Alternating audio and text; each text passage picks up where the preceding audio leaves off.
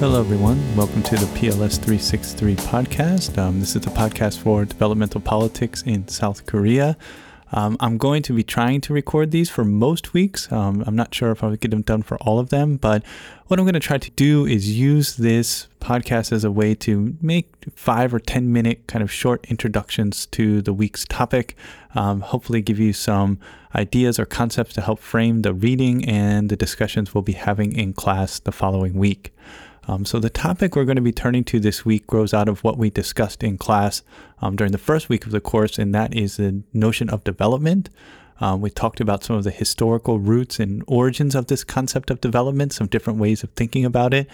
You guys came up with some really interesting ideas and perspectives on how to think about development and the big question of what should be the goals of development. And so in some ways we talked a lot about the history and what we would call the kind of ends, right? What should development be trying to accomplish? How will we know successful development when we see it? And for this week, we're going to kind of circle back a little bit and get to the question of means, right? Means and ends, right? So not just what development should be doing, but how should countries go about trying to achieve these goals, right? And that has been kind of one of the enduring and central aspects of the development debate from its very inception in the post-war era, going back to the 1940s and especially ramping up in the 1950s.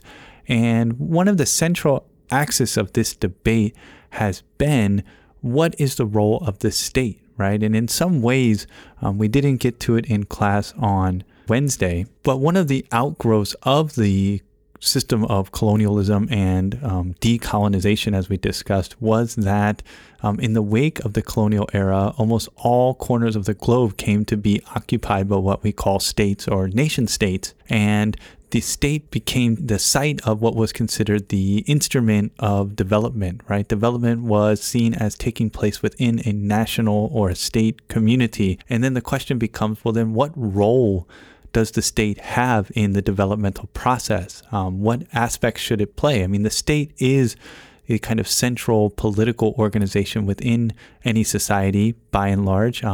States have varying degrees of functionality and ability to shape and control the political system within the society. But by and large, even in what we would call quote unquote weaker states, the state looms large over a host of political, social, and economic institutions. So it's in this context that the idea of the developmental state emerges, right? Because you're going to end up with, to put things simply, kind of two perspectives, right? One saying the state should mainly serve to be a supporting role in the developmental process, that the state should try to provide things like infrastructure, a legal system, and other aspects to help support the economic system. But by and large, development should be a function of allowing the economy as this kind of autonomous part of society to develop and flourish and work by and large through market mechanisms, right? That's going to be one view of this that's especially going to take center stage in the development debate in the 1980s and 90s, right? And we'll discuss that certainly within the course. And you're going to have a more traditional view that certainly was more commonly held in the 50s and 60s and increasingly has been making a return to the developmental discourse, and that is that the state should play an essential and central role in the process of promoting and advancing the cause of quote unquote development, right? And it is within this debate, right? So I'm trying to give you some characterization of the intellectual history, but also again, the empirical reality of how these things unfolded. And in the developmental state as an entity, which is the central theme of the reading for this week, the required reading by Haggard, who is one of the main thinkers in this kind of school of thought known as the developmental state, argues that the cases of South Korea and Taiwan particularly, but some even go back to the case of Japan. Famously, the scholar Chalmers Johnson saw Japan as the kind of forerunner or leader of what became known as the East Asian model of development.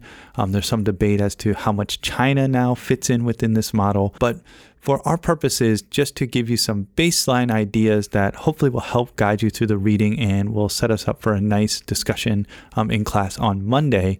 The core idea is that the state is an indispensable aspect of any sort of developmental enterprise. And the state, much more than providing kind of baseline institutions such as legal institutions and basic kind of physical infrastructure, roads and other electricity and so forth, the state needs to play an active role in managing the allocation of financial resources. So we're going to talk more about this in detail in the class, but from the developmental state perspective, the state should use its power to, in some ways, funnel investment, right? And so in developing countries, what is really lacking, right? And I guess it in some ways is obvious, but it's an important thing that's also obvious, is that they lack financial resources. It's very limited, right? They lack financial capital. And the developmental state theory posits that what made cases like Korea or Taiwan or other places, or Japan, going back even to the Meiji era in the late 19th and early 20th century, was the central role that the state played in coordinating the aggregation, the collection of financial capital, and then the strategic distribution of that capital, right? And that pushes very strongly against a more kind of fundamental market-based economic model.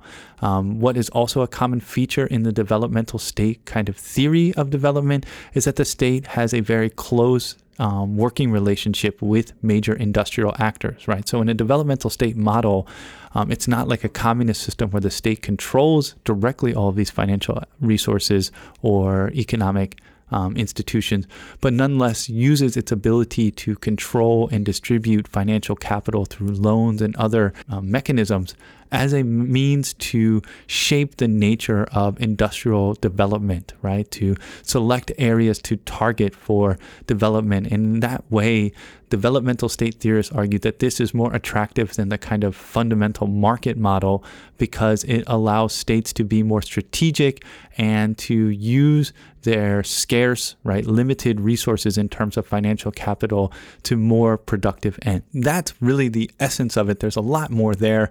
And I think as we go throughout the course, we're going to see that there's other potential issues with the developmental state model that emerge in our discussion and understanding of South Korea.